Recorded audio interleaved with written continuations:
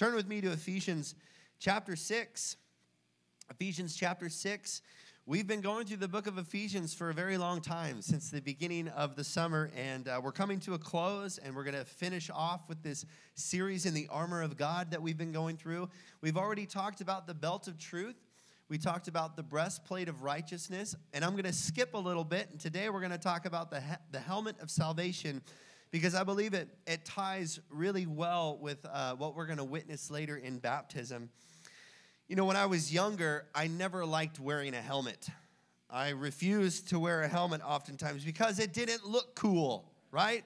When you're on your skateboard or your bike, when you're a kid, it just doesn't look cool. Come on, any kids in here know what I'm talking about? In the 80s or 90s, you knew what I'm doing. You just wanted to look cool when you rode your skateboard. But I'm in my mid-30s now. I've got kids, and I don't care how I look. I just want to survive when I crash, because inevitably I'm going to fall off. I still ride my longboard with my kids. They get on their scooters, and a couple of weeks ago, we rode all the way to Rite Aid and to Lions Park, and my kids all followed me on their scooters as I was on my longboard. And I just want to survive a wreck. You know, I remember, does anybody in this room snowboard or skateboard? Anybody in here? A few of you. I remember when I was first learning to snowboard, I would wear a helmet because it's pretty sketchy up there on the icy mountain. And I remember taking a few wrecks and just coming down on my head. And so thankful, so grateful that I was wearing a helmet in those moments. And I know what it's like to take a head injury without wearing a helmet. When I was 17 years old, I was on a cruise ship with my grandma, because who doesn't want to go on a cruise with their grandma, right? I was on a cruise with my grandma, and it was raining. It was 3 o'clock in the morning. I was trying to impress some young girls that were there. I think I was 17 at the time. And I was running on top of the deck, and I tried to do a spin, and I just landed right on my face, broke my front 2 teeth out. I blacked out for about 10 seconds, had multiple concussions. I was fainting. I was fainting on the way down to the doctor's office at the bottom of the cruise ship. And I wished in that moment that I was wearing a helmet, because I probably would still have my front 2 teeth. These are fake, by the way, and I need to get some new ones. But, you know, I do. I really do. A few summers ago, I was eating a piece of licorice, and one of these things popped out. Right? Some of you remember I showed a picture of it on stage, and I told myself I wasn't going to do that today, because last time you wouldn't take it off the screen. Everybody kept laughing at it and trying to snapshot it with their phones. I was like, put your phones away. This is not to share. This is just for church. But, you know, there is one helmet that I really enjoy wearing. It's this one right here. Anybody know what this one is? I like wearing this one. It makes me feel powerful. It's a little big for my head. Anybody know what movie this is from? Come on, Gladiator. That's what I'm talking about. My parents got this helmet for me when when they were in Rome at the Colosseum. How cool! This helmet came from the Colosseum. It was worn by actual gladiators. Just kidding. Just kidding. No, but my kids, they absolutely hate it when I put this helmet on. And the dogs hate it when I wear this helmet too. And so I can't wear it around the house, but I'm going to whip it out today, because this is probably one of the only sermons throughout the entire year that I can actually use the helmet as we talk about the helmet of salvation today.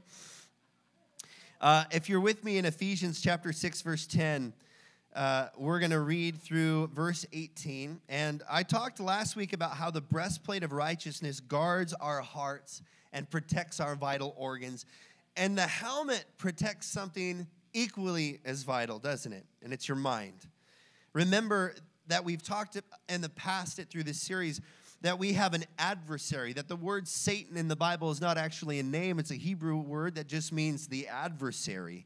And we have an adversary that attacks us with lies. That is his weapon of choice. That is his mode of attack, as he attacks our minds with lies. And so it is so vital that we put on the helmet of salvation to guard our minds as we follow Jesus. In verse 10 of chapter 6, it says this: "Finally be strong in the Lord and in the strength of his might.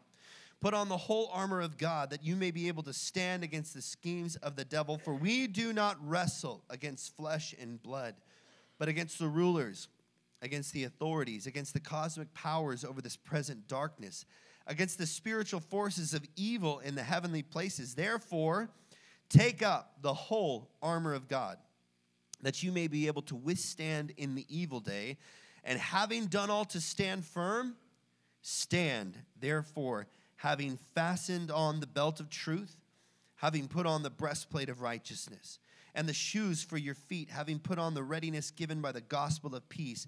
In all circumstances, take up the shield of faith with which you can extinguish all the flaming darts of the evil one, and take the helmet of salvation and the sword of the Spirit, which is the word of God, praying at all times in the Spirit with all prayer and supplication. To that end, keep alert with all perseverance, making supplication for all the saints. It's very obvious when you read Scripture that Paul did not see our journey, our following Jesus, as this light-hearted journey, although it brings us joy, but it's not skipping through the meadows, right?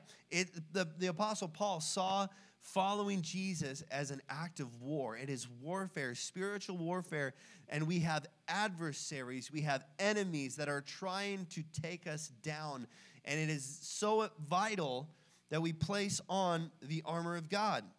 And in this letter to the Thessalonians, in 1 Thessalonians 5:8, Paul describes this armor more fully as the hope of our salvation. This is what he says. But since we belong to the day, let us be sober, putting on faith and love as a breastplate, and the hope of salvation as a helmet.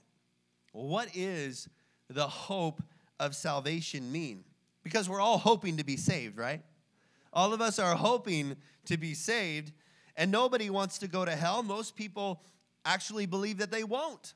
Most people believe that they aren't going to hell. And if you ask the average American, why should God let you into heaven when you die? The most common answer you're probably going to get from people is that I'm not any worse than most people, right?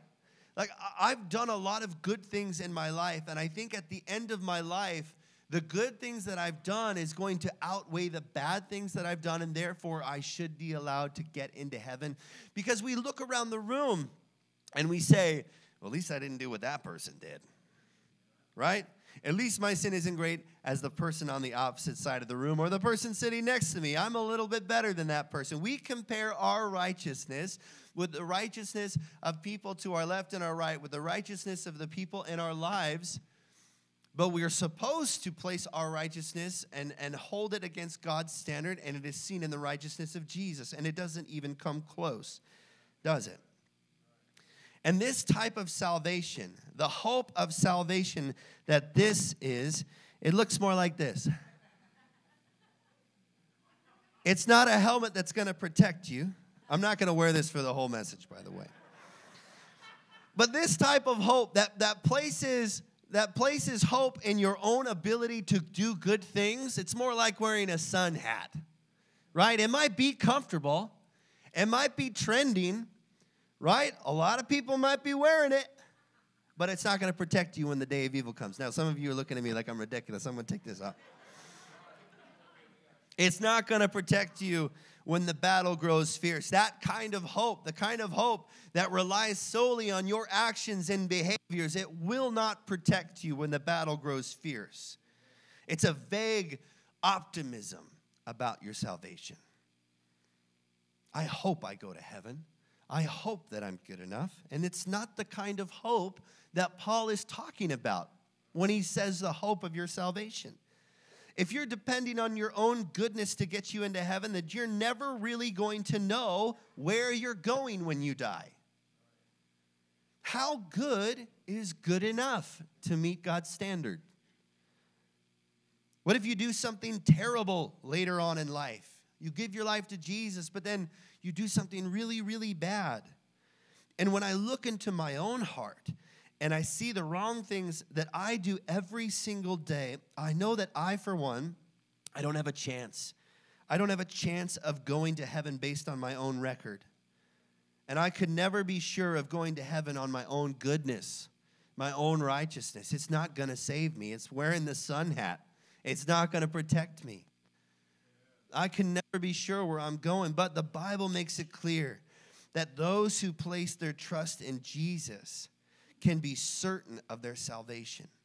It is an unshakable hope that cannot be taken away, and it's given to protect you in the darkest seasons of your life. The helmet of salvation will protect you in the lowest moments of your life when you feel like you've utterly failed everyone, your marriage, your children, your work, your future. When you feel like you've failed in all accounts, the helmet of salvation will protect you in the darkest seasons of your life. 1 John 5:11 through 12 says this, and this is the testimony. God has given us eternal life, and this life is in his Son. Whoever has the Son has life. Whoever does not have the Son of God does not have life. If you have Jesus, you have life. Period. Remember, in the beginning of Ephesians, Paul says that the Holy Spirit is the seal of your salvation. We talked about this. If you weren't here for that message, you could go back online and listen to this message. But we talked about how the Holy Spirit is the down payment. He's the deposit for the fullness of life yet to come. In fact, the Greek word that Paul uses for seal is the same word that they use for a wedding, an engagement ring. That essentially God has given you the Holy Spirit almost as an engagement ring to say, hey, you're mine. This is the down payment. This is the proof. This is the deposit that you belong to me. And it also lets us know that there is a wedding that is yet to come, right? That we haven't even experienced the wedding yet. We're still in the engagement season of our relationship with Jesus, and our groom is returning to collect his bride someday. And we will enjoy an eternal wedding with him. Ephesians 1:13.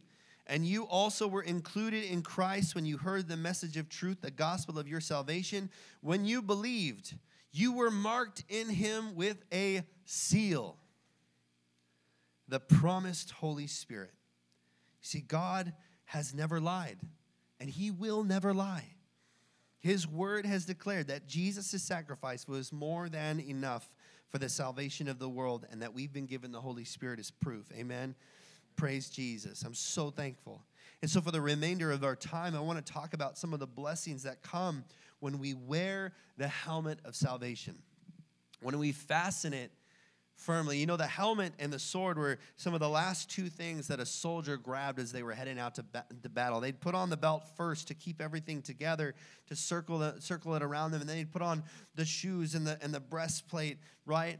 And then before they left, they would make sure that they grabbed their helmet and their shield, and oftentimes they wouldn't. They would hold their helmet around their side until the battle grew fierce. And when the battle grew fierce, that's when they equipped the helmet, because it was hard to see in a helmet. It was hot in a helmet.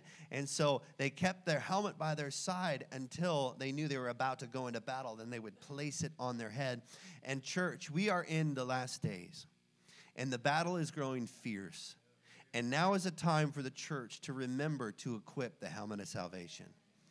Put it on, because it is going to protect your mind in these dark days that we're in. I'm not trying to bring any fear into the room today, because we know the end of the story. We know that Jesus wins, that he's victorious, right? And that he's perfectly suited us for the battle to come. But we need to remember to always equip ourselves with the helmet of salvation. The first thing that equipping yourself with the helmet brings is, number one, it brings you confident assurance. Confident assurance. Some people think that it's really arrogant of Christians to say that they know for sure that they're going to heaven. Come on, that is so egotistical of you. That is so self-righteous of you to say that you know for sure that you're going to heaven. What makes you so special? But there's absolutely nothing arrogant about saying this, because many people think that Christians say this to declare that they're talking about their good behavior. They're talking about their righteousness, but they're not. See, a Christian who is sure of their salvation fully admits that they are unworthy, that they are completely reliant on a perfect Savior. It's not arrogance, it's confident assurance. I can stand before you today and tell you that I know for certain that I'm going to heaven, not because I'm good enough. In fact, it's because I'm a failure. I'm weak. I'm not good enough. And my hope is not placed on my actions. It's placed on what Jesus did for me. That is the only reason I know I'm going to heaven, because Jesus' blood was good enough. It truly brought me salvation. If God himself has given you salvation, think about this. God is the ultimate judge. He is the one who's deciding who will spend eternity with him and who won't. And if he is the one who gave you salvation, who can take it away? Who can take away salvation if God himself is the one who gave it to you? I remember I went to Israel in 2010.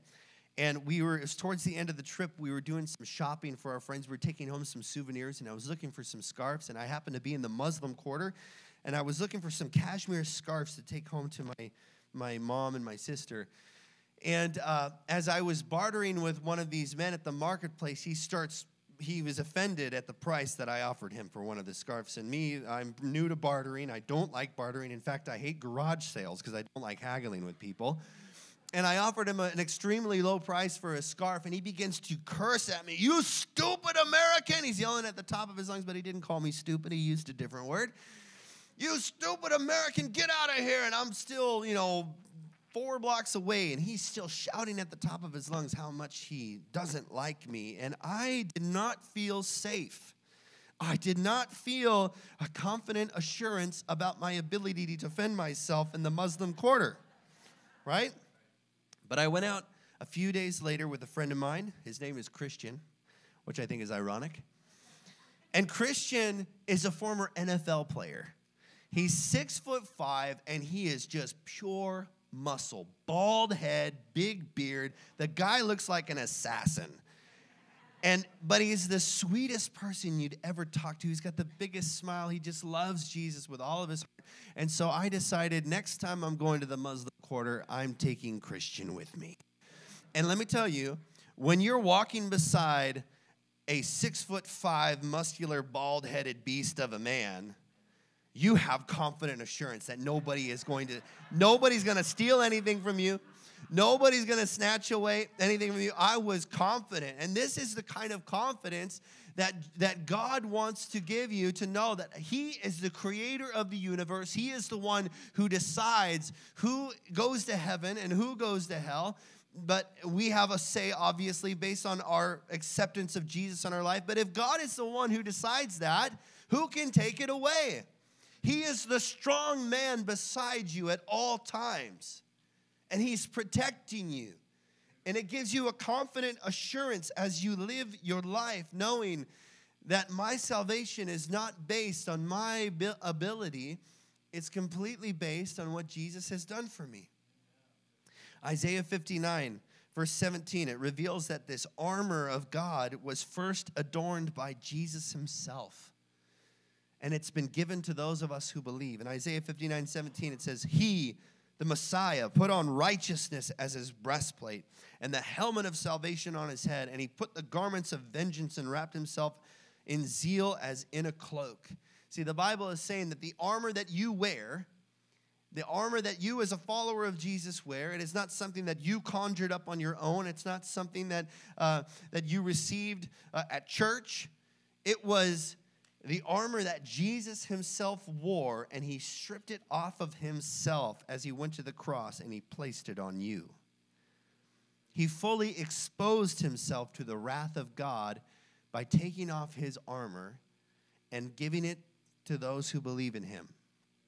And so we wear the helmet of salvation, not because it's our own actions, but because it is the helmet that Jesus wore, and he has given it to his followers, to those who believe in him. If the armor was good enough for Jesus, you can be confident that it's good enough for you and I.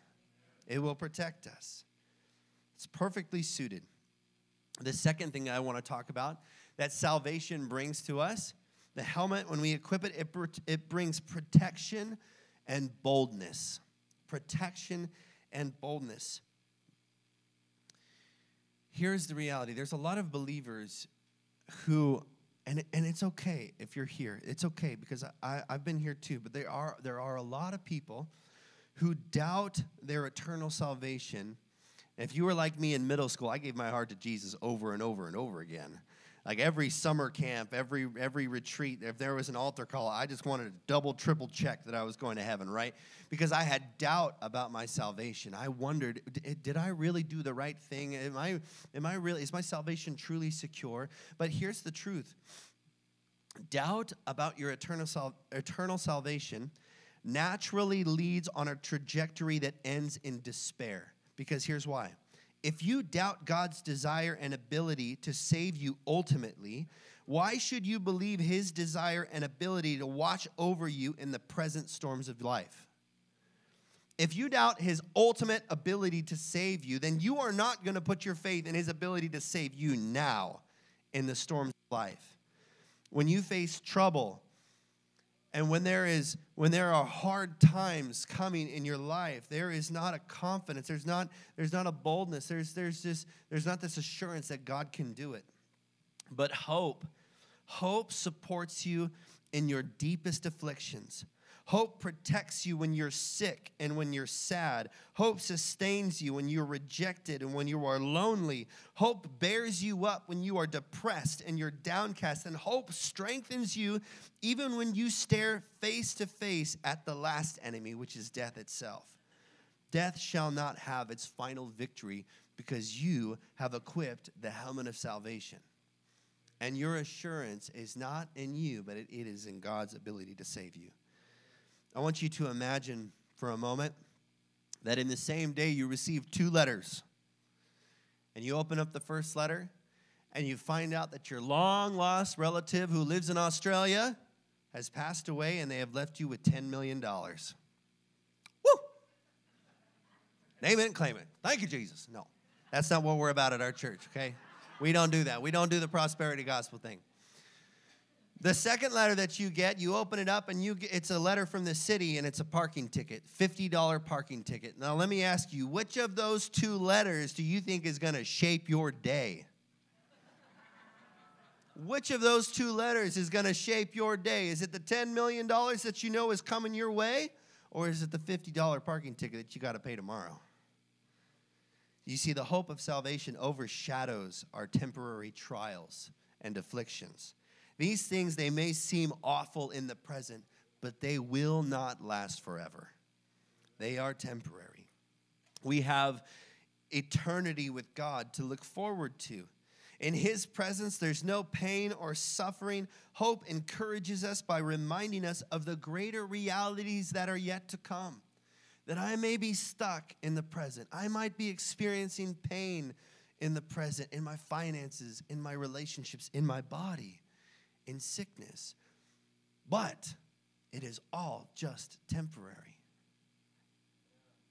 What is more, as a helmet, hope enables us to take risks, to boldly and faithfully step into the things that God calls us to do. And when we step out into the unknown, hope reminds us that we are safe in God's hands. There are things that I will do on a snowboard if I'm wearing padding and a helmet that I will not do if I'm not protected.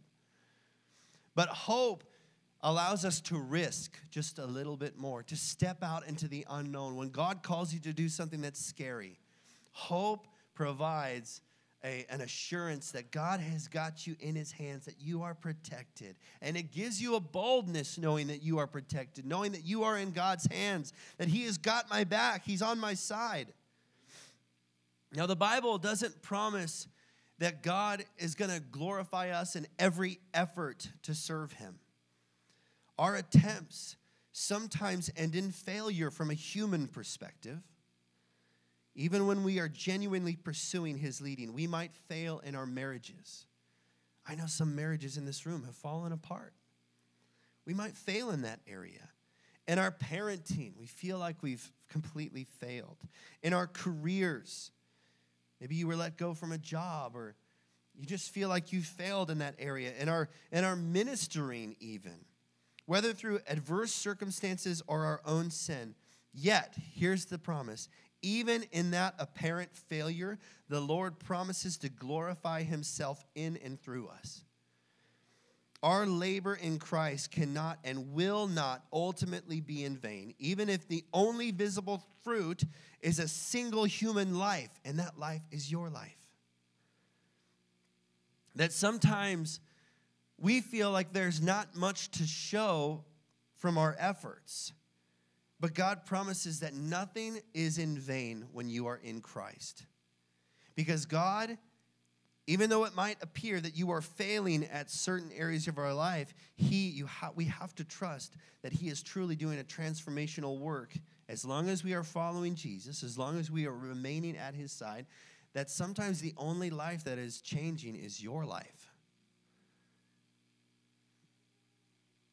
We grow in gratitude to God who called us, who sustains us by his grace.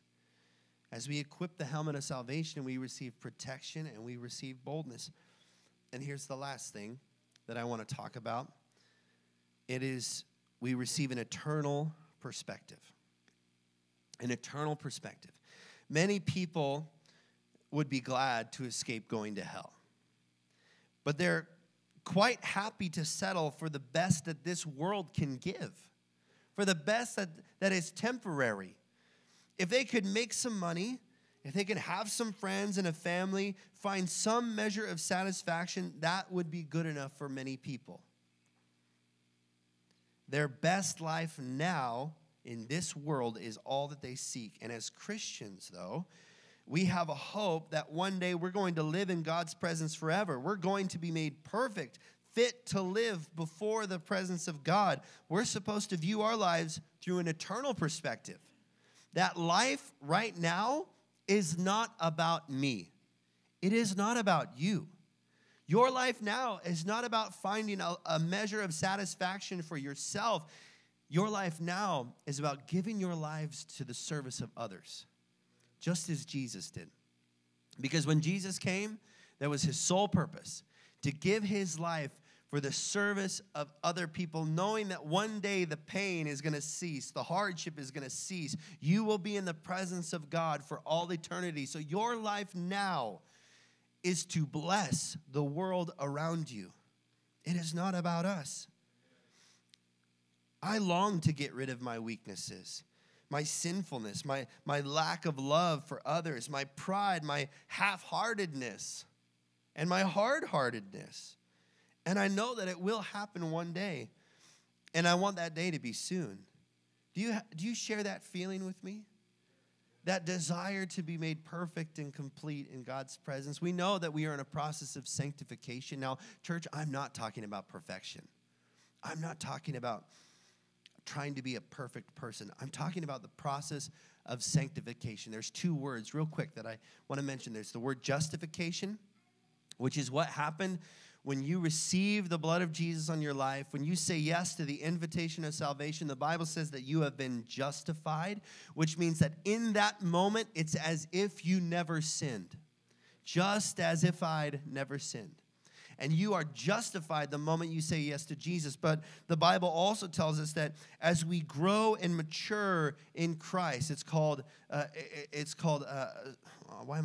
discipleship, really. It's our spiritual journey, and it's an act of sanctification. It's the process by which we become more and more like Jesus, and it's a lifelong process. And we won't fully experience the completeness of that until we're on the other side of eternity, when we're in the presence of God. And so my charge to you this morning is put aside the things that hold you back. Your earthly ambitions, your earthly desires, your pet sins, the things that weigh more heavily on your mind than God, and press on towards the goal. What things consume your thoughts? What things consume? Look at your calendar. If you want to figure out what's truly important to you, look at your bank account and look at your calendar. Where do you spend your money and where do you spend your time? It will show you what's truly important to you. And press on towards the goal. Live up to your hope, but always remember that the heartbeat of your hope does not lie in the success of your present pursuit of holiness, but it's in the sovereign and saving work of God. So my question today is, how can we stir up our hope so that it becomes this vital force in our life, this burning inside of us, this fire in our hearts? And I think the key really lies in remembering and thinking often about the promises of our salvation. Equipping that helmet. If you've forgotten about the $10 million inheritance by the time the parking ticket hits, then your hope cannot do anything to protect you. You have to remember what is to come, the promises yet to come. But if you spend your every moment of the day thinking and planning and wondering and visualizing your new life as a millionaire, the parking ticket is less likely to throw you into a downward spiral of despair. And that is the hope that we're supposed to visualize and come back to constantly, is to remember that there is a promise that God has given me that I am still to receive. I know a lot of young women, a lot of young single women who read Bride magazine and imagine the day of their wedding. Any ladies in the room, have you ever visualized, before you got married, did you ever visualize your wedding day? Yeah, we got some hands up. Yeah, we read Bride magazine. My wife loves Say Yes to the Dress. Any ladies in the room watch this ridiculous show? It's okay. You're in, don't worry, you're not alone. Say Yes to the Dress, yeah. And my wife says that she would even act out the wedding ceremony with some of her friends, right? She would visualize it. Come on, not like that. She would pretend. And some single women, they only need a look from a cute guy to trigger images of their wedding day. If you're single, stand up. We're going to put you together with somebody else in the room. Just kidding. No, how much more profoundly should our thoughts be shaped constantly by our hope of heaven? We need to study those passages of Scripture that talk about what heaven is going to be like. We need to read books and listen to sermons that flood your thinking with the gospel and with the hope that is to come. Because when you think about eternity, the present is less likely to throw you into despair. Think about what it's going to be like to stand before God and enjoy his presence forever. I'm going to invite Mary and the band to come up as we begin to close this time. We're going to move into baptisms in a minute. But I want you to just close your eyes with me in this moment. Imagine stepping into the presence of God and God embracing you with his big arms as he looks into your eyes and he says, "Welcome, my daughter. Welcome, my son. Welcome, because Jesus died for you. Enter into your inheritance. Well done." Reflect on what that salvation cost. Each time you come to the Lord's table, every time we take communion together, remember what that salvation cost heaven. That Jesus' body was broken for your salvation. His blood was shed as the foundation for the new covenant that undergirds your hope. It supports your hope. Remind yourself of how much you have been forgiven, even today.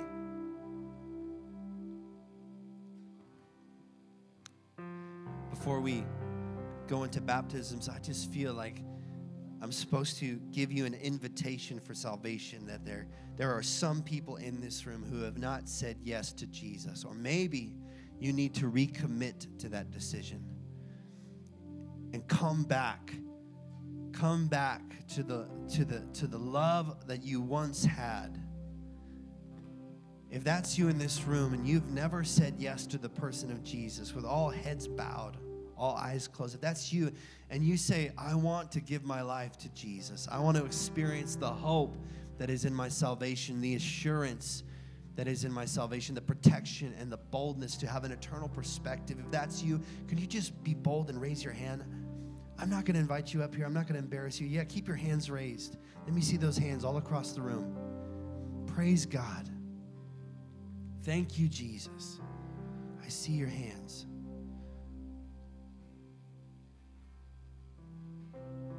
About 6 or 7 hands are raised right now. If there's anybody else, you can put your hands down. Would everybody repeat this with me? Jesus, I'm sorry for the sin that has filled my life. I repent of that life, and I turn towards you. Would you come into my life and fill me with your Spirit? Give me the ability to resist temptation and the power of your Spirit to do your work. I love you with all of my heart, and I commit to serving you forever. In Jesus' name, amen. Can we lift up a shout of praise for the people who just gave their life to Jesus? Thank you, Jesus. Praise you, Lord. This is a day to remember. Do not leave this place unchanged, and don't leave this place without sharing with somebody the decision that you made. Because there's so much power in what just happened. Your life has been altered forever, but it needs now to be supported by the community of the church. It needs now to be supported. Your relationship with Jesus is not meant to be lived in isolation. Salvation is not just for you, but it is meant to be shared with others. It is now the ability, the thing that empowers you to go and do the work of the kingdom of heaven, and it needs to be shared with other people. And so before you leave today or when you get home, share this decision that you've made with somebody else. I'm so thankful. I'm so glad that you're here. Would you stand with me? We're going to sing a song, and in a moment, we're going to witness some of our church family members being submerged into the waters of baptism. And I want to clarify something before we do this. That baptism has nothing to do with bringing about our salvation. Some denominations, the Catholic Church might even tell you that baptism, that you have to be baptized in order to be saved. That's not what the Bible teaches. But baptism is a confirmation and a declaration of your salvation. It is this act where as you go into the water, you are declaring that your old self has died with Jesus. And as you come out of the water, you are being resurrected into new life with Jesus. And it's a public declaration to those watching that you have decided to follow Jesus and follow in the footsteps of your Creator. So as we watch these people be baptized today, know that this is their declaration. This is the truth that they want to share with us. Let's sing this song, and those of you who are being baptized, you can go and get changed, and at the end of this song, we're going to invite you into the tank.